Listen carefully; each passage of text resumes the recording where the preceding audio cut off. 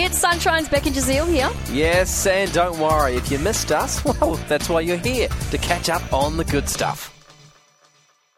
Where we catch you up on things you may have missed in the last 24 hours. Yes, and I read a story about how much money you need to be happy in life, right, apparently. okay, I'm and it's here for probably it. a bit more than you think.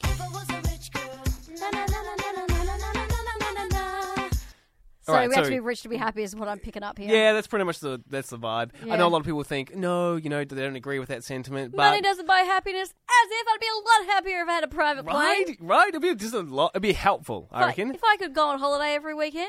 Yeah, for sure. Okay, so anyway, there was this there was a nice map that I saw, and it just had all the amounts that each country needed for you to be happy, basically. Okay, so what countries you got on that list? Okay, so I got a few countries here. Iran has the figure for the most amount an individual needs to be content. I think the idea is like you feel comfortable, you don't have to super worry. comfortable. Gotcha. Yeah, it's not like survival. It's just super Comfort. comfortable. Gotcha. Yeah, super comfortable. Anyway, so if you're in Iran and you want to be super comfortable, you need to rake in 370,000 a year. Is this in Australian dollars? Yep. Yeah, I did some calculations and converted it all.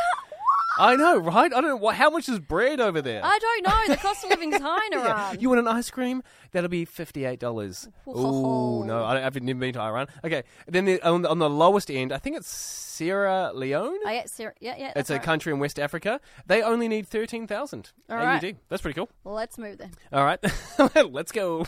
But Australia is third. It has the third highest amount. Of course it does. Right? Can you? How much do you reckon to live super comfy? No, 200,000. Oh, okay, actually pretty close. 187,000. Right? I'm going to be sad for the rest of my life.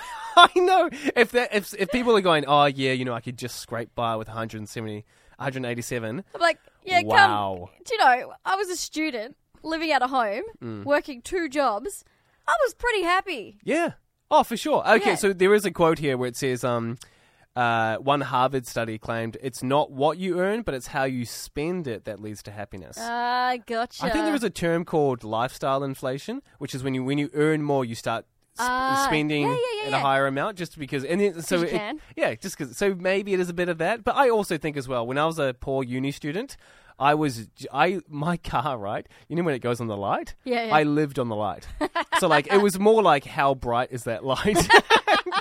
Can I make it to uni today? Let me check my petrol light. I'll let you know. But yes, it's not necessarily the exact amount. I reckon you could scrape by with. Is New Zealand on there? Because I reckon it'd be more. Actually, no. You know what? I thought that too. New Zealand is on the list, but it's at 176,000, which is. Yeah. I don't agree with that. Yeah, I reckon it should be higher. No, we can get by. It's fine. We're fine. Just $100 a week. No worries.